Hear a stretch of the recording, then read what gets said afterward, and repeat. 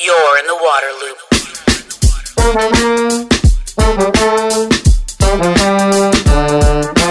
Water loop. You're in the water loop. This is Travis. I'm here with Chad Nelsen, the CEO of the Surfrider Foundation. Chad, how's it going? Excellent. Thank you for having me. Yeah, absolutely. So, totally happy to be talking to you. Surfrider Foundation is like my favorite organization. As a surfer myself, as a water person, I care about a lot of different NGOs and organizations and stuff, but nothing's more important to me really than surfing. So really psyched to be talking to you. Yeah, excellent. Yeah. So before we get into like the real hard-hitting questions, the most important one is what's the surf report there in San Clemente? Anything going on today? After we've had a great run of surf this winter generally, right now there's a big storm that's about to hit. It's supposed to rain like crazy here from now until next Monday, and it's also flat. So no surf, and as we might get into, we're about to head into some polluted runoff. Yeah. Well, same situation on my end here in Wilmington, North Carolina. There's nothing going on out there. I just looked kind of longer term, and I'm looks like I'll be waiting like a week at least before I'm got something to get in, and that's just when you start climbing up the walls. Yes. Well, and you guys just had. I mean, we spoke last week. You guys just had a decent run of surf from that nor'easter that came through, didn't you? Exactly. After that kind of came through and then cleared up, the weather cleared up right away, and there were some nice waves on the backside of the storm. So I guess I can't complain too much. Yeah. So Surfrider Foundation, just tell folks that might not be familiar with it, what your organization's all about. What's your mission? Yeah, so I'll give you the mission statement, and then I'll tell you in English. The mission statement is the protection and enjoyment of the world's ocean waves and beaches through a powerful activist network. And what I like about that mission statement is protection and enjoyment. So we're out there protecting our coasts and oceans, but we also celebrate getting out there and recreating. And so we promote all kinds of ocean recreation, surfing obviously included. It talks about where we do it, which is ocean waves and beaches. So we're coastal. We focus on ocean issues, coastal issues, and sort of nearshore land issues. And that's somewhat unique. There's a lot of groups that are either focused on land issues or they're focused on water issues. And we kind of have a foot planted on the sand and in the water. And then says how, which is powerful activist network.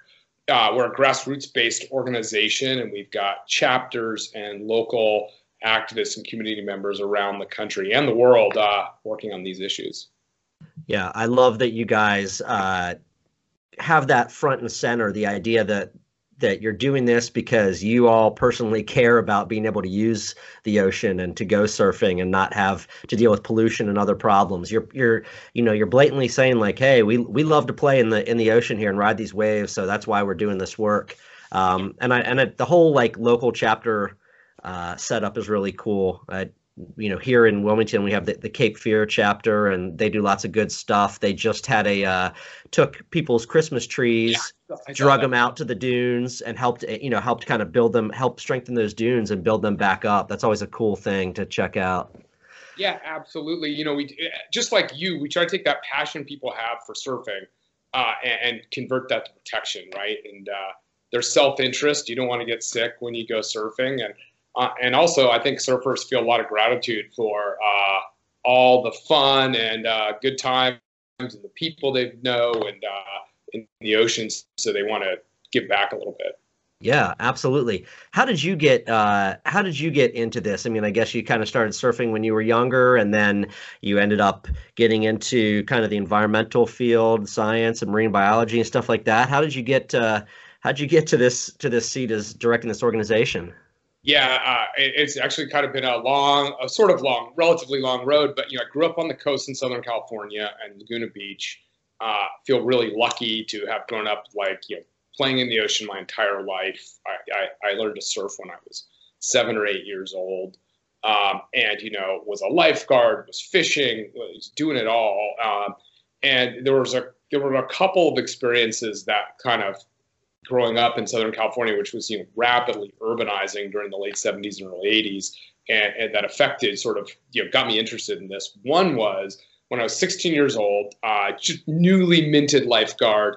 My buddies were we were getting certified in diving, and Laguna Beach has these rocky reefs and kelp forests, and so we got spear guns, and we were out there trying to spear fish, and we'd come back empty-handed every time, and we thought we were just bad spear fishermen. We didn't know what we were doing, so we talked to the older lifeguards and say, "Hey guys, like, what are we doing wrong? Like, how do we go catch these fish?" And they told us, they're like, "It's fished out. All the fish have been caught." And it was sort of this fatalistic, you should have been here yesterday kind of attitude, and it just struck me as so wrong. Like, wait, the fish are gone? And that was one of these things, like, that was a head scratcher, and it just seemed fundamentally wrong.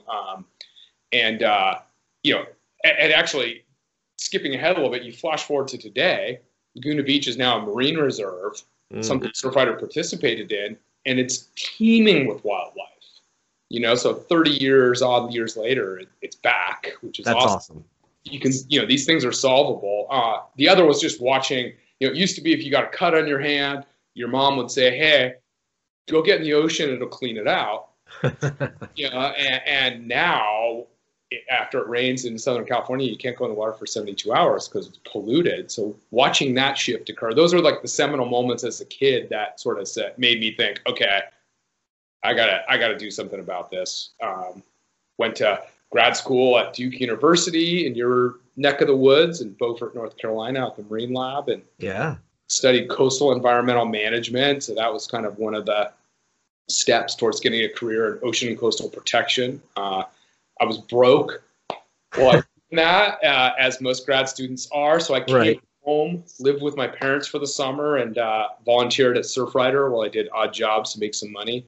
And that was where I got a taste of Surfrider in 1995. Got a job here in 1998, over 20 years ago, as a junior environmental program person, and I've just been working my way up the ladder, and about 4.5 years ago got hired as the CEO. Awesome. What a journey. It's amazing how those paths go for us, right? And just how one thing leads to another, and how you get to where you are today. But you talk to a lot of people that work in water, or in some way, shape, or form, something touched them, like when they were young, right? There was some spark, and usually it was some real personal experience with them and the ocean, or whatever that water might be, that sent them on their way. So I want to talk to you about some of the specific kind of programs, initiatives, and stuff that Surfrider has that kind of catch my attention. And one is this Smartfin program. Yes. I was reading about this on your website. Tell me about it. And it seems like it's pretty local there. I wish I could ride around with one of these on my boards. But yeah, what's Smartfin all about? Hopefully someday you will. Surfers are in the ocean more than almost any other user group out there. There's more beachgoers. There's people out, but surfers tend to, a lot of surfers surf 100 days a year. They're in the water a couple times a week. They're in the water year round. So in many ways, they're sort of like the perfect group of people to do citizen science or monitoring of the ocean. Smartfin was actually invented by a guy who's a non-surfer. He's a excuse me. He was a doctor from New York City, and he was worried about climate change and ocean acidification, and he had this brainstorm. Hey, there's these surfers along these coasts all over the world. Like, why don't we try to tap into their sort of presence to start monitoring ocean conditions? And so he conceptualized this idea. He partnered with Scripps, and what they're doing is essentially they're building a surfboard fin that is a oceanographic monitoring device. So, the idea is the fin can measure your location, GPS. It can measure ocean temperature. The goal is to continue to add sensors. They want to be able to measure. The holy grail is acidification, pH. Oh, yeah. And they're also talking about salinity and sort of some measurement of water visibility. So the goal is to turn surfers into these sort of passive, monitoring devices all over the world, and engage those surfers in sort of the citizen science. Yeah. And then so like, somebody comes in from a session and then that they can just, download that data somehow, whether it be through like USB or Bluetooth or who knows, however that works, huh? Yeah. And then that feeds into probably some central database where those guys can take a look at what's going on. Yeah. And, it's interesting. So, you can monitor the water's edge because people walk down like we do with water quality monitoring and scoop a little sample of water. And, either equipment or research vehicles can kind of monitor up to the surf zone. But that surf zone is an important area and also really hard to measure because the surf's, it's destructive of instruments. Boats can't go in there. So the surfers are also kind of measuring this zone that is hard to measure and important in all these systems. So yeah, so it's kind of like in a pilot developmental phase right now. So we're sort of at the bleeding edge. They're trying to miniaturize all of this technology, get it into a surfboard fin, and also make that fin sort of perform as well as a normal surfboard fin within reason. And so it's been challenging. So they've been demoing it in San Diego with our San Diego chapter, which is the home of Scripps, the Oceanographic Institute. So that's, the goal is to get it figured out and then, expand. Yeah. Nationally cool. and ultimately globally. Yeah. Yeah. All right. Well, I'll wherever there's a sign up sheet for, coastal North Carolina, I'll put my name on that and hope to get one. That would be really cool to be part of that. Yeah. Cool. Also want to talk about, this issue of plastic pollution, right? Not to get too depressing with the conversation here, but it's a big, huge problem. It's all over the news and all over social media, which I guess is good. It's really raising awareness for people. What's Surfrider's take on the plastic pollution problem, on the solutions? What are you guys kind of doing about it? Yeah, no, it is a huge problem. Actually, one of the people credited with sort of realizing the extent of this problem was a guy named and had plankton nets out on his boat, and he started finding more and more plastic. He was sort of surprised, out in the sort of deep blue ocean, and was like, what's it doing out here? He got his start as a volunteer at Surfrider in Seal Beach doing water quality monitoring. So we're all right. Out of the sort of citizen science that helped raise this global awareness about this problem. So yeah, it is a problem. I mean, we partner with another great group called 5 Gyres that's been crossing all the major oceanographic gyres, collecting data on plastic, and it's ubiquitous. They call it a plastic smog, which I think is an apt term. It's just everywhere. Particles. So and it's having ecosystem impacts and potentially ultimately human health impacts. So it's a big problem, and it is and on one hand it's depressing. On the other hand, it's another one of these cases, and this is why I'm an optimist about all this stuff. These are all solvable problems. We know it's not like we don't know the science. It's not like we don't know what to do. It's just a matter of deciding to do it. Do it, yeah. And for us at Surfrider, we have like 3 or 4 ways that we're tackling this problem. We do about 1,000 beach cleanups a year around the country. Out there every year picking up trash, and it's funny. Beach cleanups we're not going to beach clean up our way out of this problem. We're scratching the surface on the scale of it, but what those beach cleanups do is they raise awareness for people. We collect the data on what kind of plastics we're finding, so that can inform policy. So what are we finding on the beaches? Straws, bottle caps, water bottles, bags, and wrappers. Yeah. So let's go tackle those things and try to get those out of the system. Sure. We do policy work. So last year we passed 52 laws and policies in local communities around the country, banning foam, plastic bags, cigarette smoking on beaches, because cigarettes are the #1 item found on beaches worldwide. And trying to identify these commonly found single-use plastics that frankly we don't need. Right. And getting those out of the system. So we're doing that. We work with business. We have a program called Ocean Friendly Restaurants. We're encouraging restaurants to eliminate single-use plastics and kind of give them an ocean-friendly certification. So imagine last time you ordered takeout. Oh, I know. And at the end of the meal, you look over on the counter and there's this giant mound of crap. You know, they've got 6 of those bags with the spork and the napkin in them and all, you know. Yeah, the bag it came in, then the plastic container that the food itself was in, and then you've got the little utensil kit, and then like the packets of this sauce and that sauce that you don't even use. Yeah. And it's like, oh my gosh, it's terrible. So we're trying to sort of tackle that side of it as well.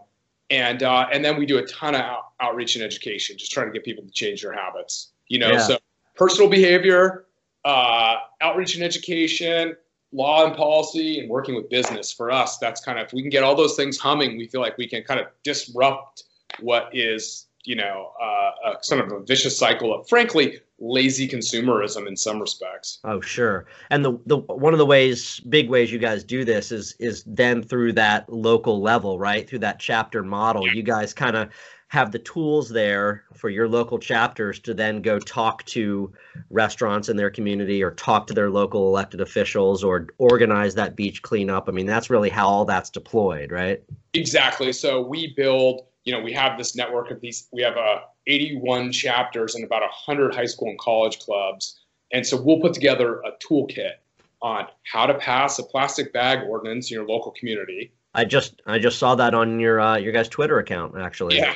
And, you know, and so the idea with the network model at Surfrider is, let's, you know, instead of you having to figure out what a plastic bag ordinance should look like for your community, why don't we learn from the ones we've been making and then share that intelligence across the network so we can, you know, spread it out. And then our goal is to scale those up. So California in 2016 passed a proposition on the ballot to ban single-use plastic bags. It was the first state in the country to do that, now to 5 cents fee for paper. So start at the local level, get critical mass, scale it up to the state and the federal level. That's kind of our model. Yeah. I tell you, it's like it's shocking to me, you know, when I visit the beach and I just find plastic, you know, like New Year's Day, January 1st, you know, my wife and kids, we went out to the beach mid-morning and kids were going to go skimboarding. It's like this beautiful day. It's the new year. And there's just like a plastic cup sitting right on the sand. And I just don't understand, like in 2019 at that moment, you know, like who's doing that? Who's just throwing trash on the ground and not picking it up? You know, so of course we always find that stuff and take it out with us, but it's just kind of always shocks me, you know, that people have that mindset. Yeah, I mean, I don't know if you're old enough to remember the sort of Crying Indian advertisement of the late 70s, early 80s, but you know, there was this ad that was really famous in the country. And it had this sort of Indian standing by a highway and like, which was covered with litter, you know, and it was a don't litter ad, kind of like respect the country and our land, and it was pretty effective, I think. But you know, each generation, like, we had to stop littering, which we still do, obviously. Yeah. And then I feel like our generation is sort of like the recycling generation, which we thought is, oh, that's being a good steward. And I think the next generation is going to be a elimination of single-use plastic generation. You know, I already see my kids, they'll go to get a soft drink or something, and they won't get the lid in the straw. I'm like, yeah, that's all. You know, we're slowly progressing, I think, hopefully, towards a more sustainable, you know, future when it comes to plastic use. Yeah. Another area that you guys are really active, one of your big focus areas is this offshore drilling. Yes. And I think it's kind of been rekindled under the Trump administration here, where they want to, you know, do offshore drilling really all up and down the eastern and west coast seaboards. And I think the concerns are pretty obvious, but I'd love to hear you explain why Surfrider opposes this, and I think why so many groups oppose it, and there's a lot of bipartisan opposition to it. You know, especially here along the East Coast, where you've got a lot of Republican governors and other legislators. They're even like, we don't want this on our coastline. Yeah, you're right. And so the Trump administration, just over a year ago, proposed opening up 90% of U.S. waters to offshore drilling.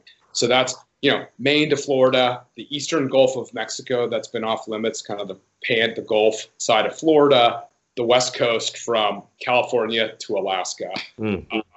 A pretty huge overreach in our opinion. And the way this works is the executive branch, the Department of Interior, the president's staff, creates a 5-year leasing plan. This is the mechanism by which oil drilling's opened.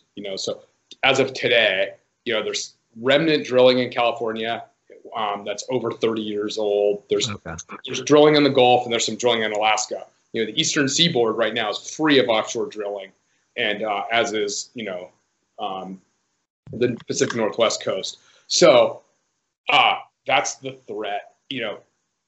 We keep learning this lesson, right? Like there's drilling is spilling, as we say. So there's both catastrophic spills, the BP oil spill in the Gulf being an obvious one, Exxon Valdez. There was one in San Francisco Bay when a tanker crashed into a bridge, the Costco Busin. 2015, there was a pretty big 350,000 gallon spill in Santa Barbara. So these are happening, and they're catastrophic. But there's small scale spilling every day. Over 10,000 small oil spills in the Gulf of Mexico since BP. Wow. So it's chronic. And then you have the infrastructure, the refineries, and all of the coastal infrastructure, the piers, the pipelines that go into this on top of that, not to mention global warming and climate change and all the other things. So, huge impacts to our coastline. And at the end of the day, we don't need it. We're exporting more oil than we're bringing in. That oil isn't U.S. oil. Those companies can, take that oil and sell it to anyone they want. And tourism and recreation is about 12 times bigger, a larger economy than offshore drilling. And the claim of jobs is sort of also false because they're highly specialized jobs. They're going to be people from Texas flying into your coastlines to work off. It's not like the mom and pop are going to pick up a job in an oil rig. So I think coastal communities sort of have nothing to gain and everything to lose. And I think that's why you see this bipartisan opposition. So, if you run a restaurant, a pier concession, a hotel on the coast, on the Outer Banks of North Carolina, there's very little upside, regardless of your political ideology, to having offshore drilling off your coastline, and there's a lot of potential downside. So we've seen coastal communities across the U.S. Pass resolutions. In fact, every single coastal community in South Carolina in 2015, when Obama considered the same thing, passed a resolution in opposition to drilling. Your hometown at Wilmington did the same, which something Surfrider was involved in. And so we really have seen it's the encouraging part, pretty massive opposition. Almost every coastal governor, with the exception of a couple, Alaska, Maine, and Georgia, have, and I don't know if that's changed since last fall's election, but have been opposed to offshore drilling. So, the impacts are pretty obvious, and the threat isn't worth the costs aren't worth the benefits, and so that's why we're out there, opposing this. That said, powerful interests with hundreds of millions of dollars pushing for this in DC, and that's part of the reason why, and an administration that is supportive.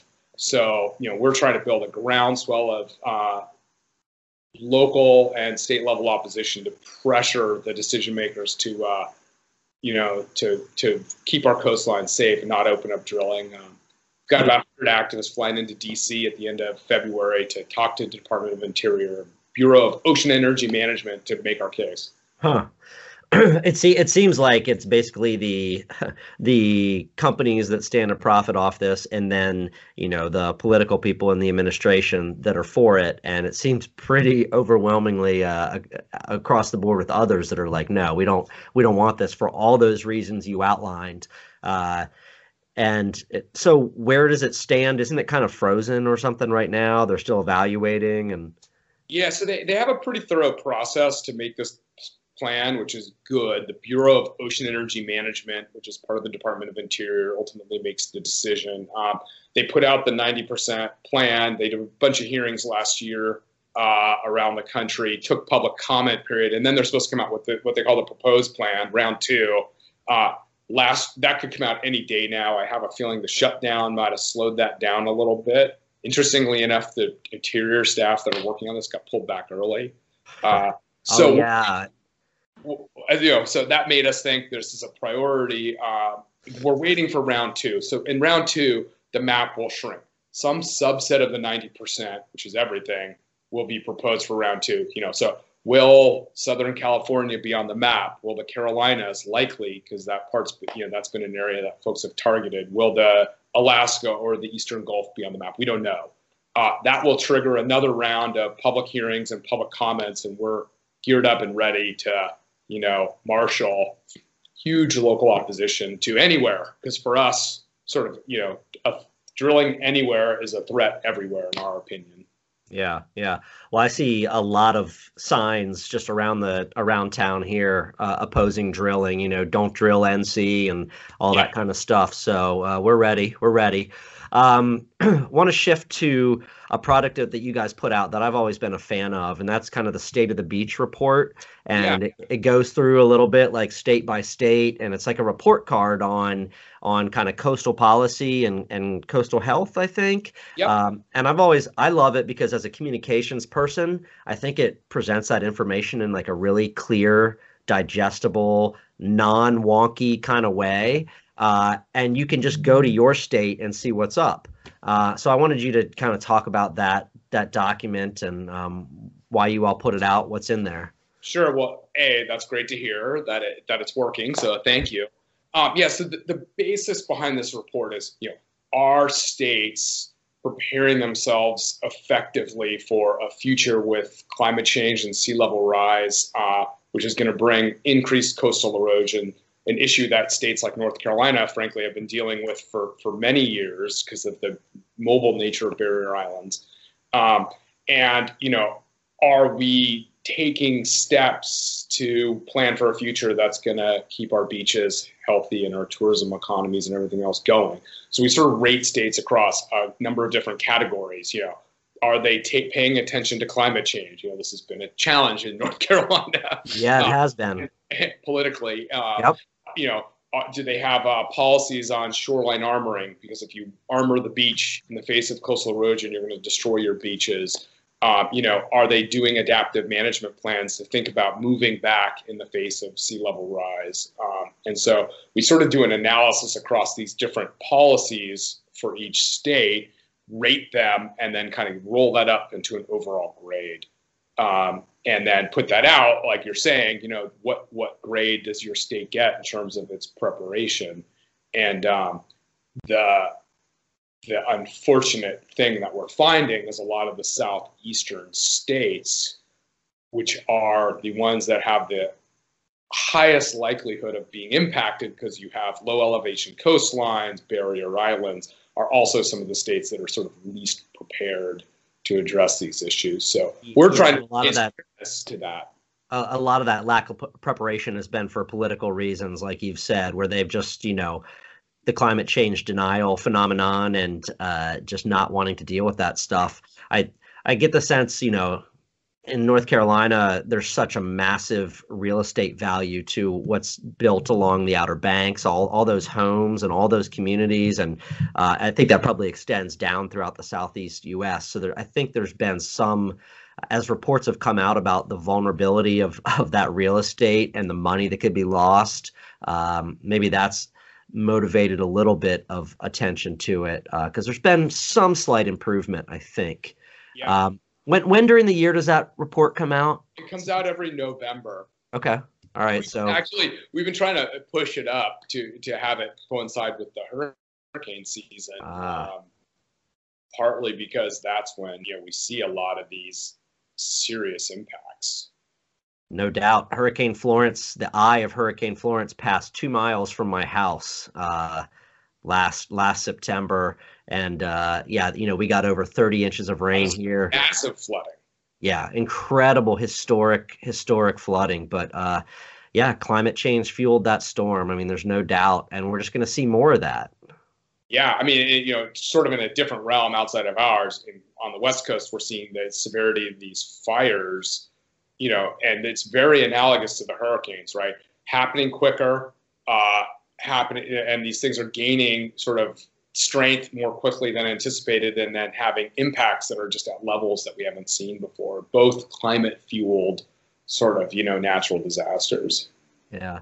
One of the things I wonder about with climate change and sea level rise and erosion of coastlines and stuff, from a surfing perspective, is how the breaks are going to change, and like where this was always a wave right here. This was the spot for decades, and now it's like too deep, or or that sandbar has been blown out, or whatever it might be. So I think, just from that surfing perspective, it's some of the impacts of climate change are concerning, and I'm just kind of curious to keep my eye on the evolving health of of wave spots and stuff. What are you seeing with that? Well, it's as surf spots are very sensitive to sort of the conditions at the beach, the swell direction, and the tides. Yeah. And I've heard someone call future sea level rise, which is estimated to be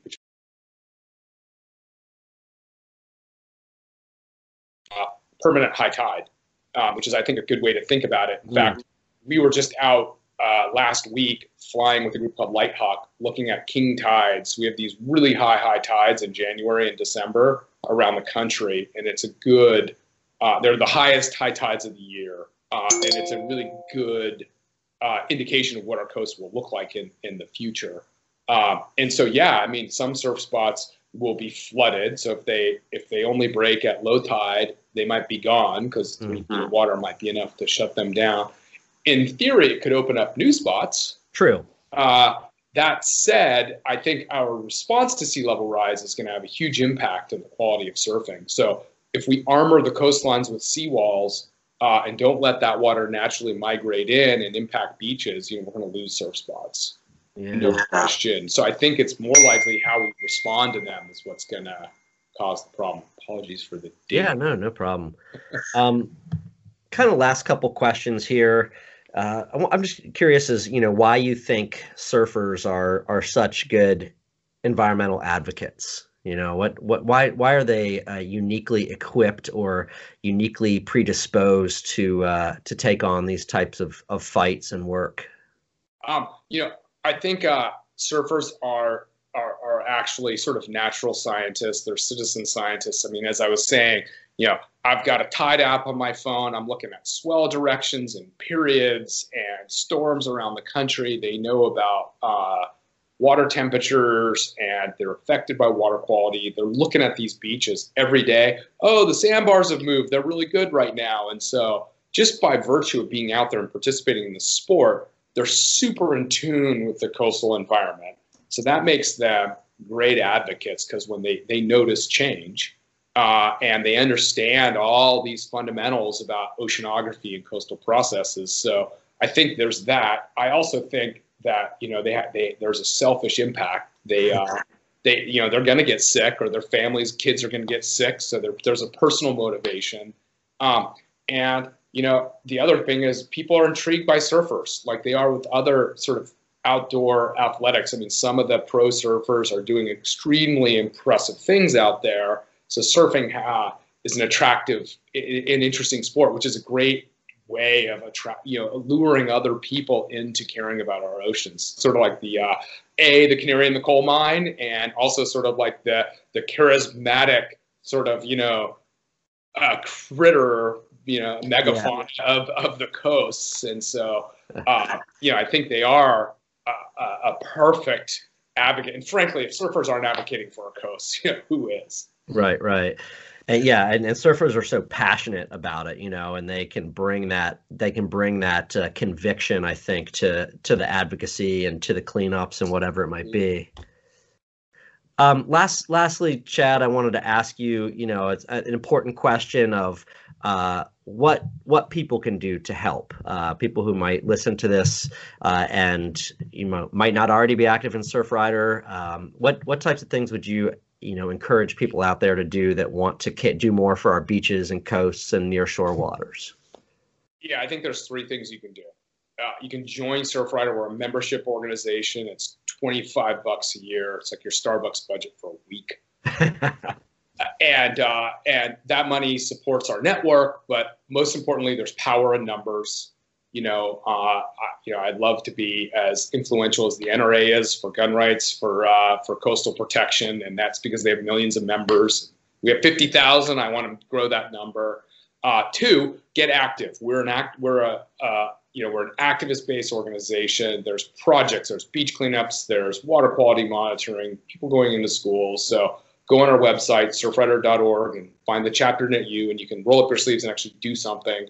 It's a great community of people. So not only do you feel good about getting something done, you're going to meet some great people. And third is make a commitment to do some things individually. Get your reusable coffee mug, eliminate the straw, get rid of the bag. There's a lot of things that we as individuals can do to make a difference, and those catch on. People notice when you do those things. And so I think there's a bunch of different ways. As I said earlier, I love the fact that everything we're talking about, there's a solution to them. We just need to create enough will to get it done. Yeah, sounds good.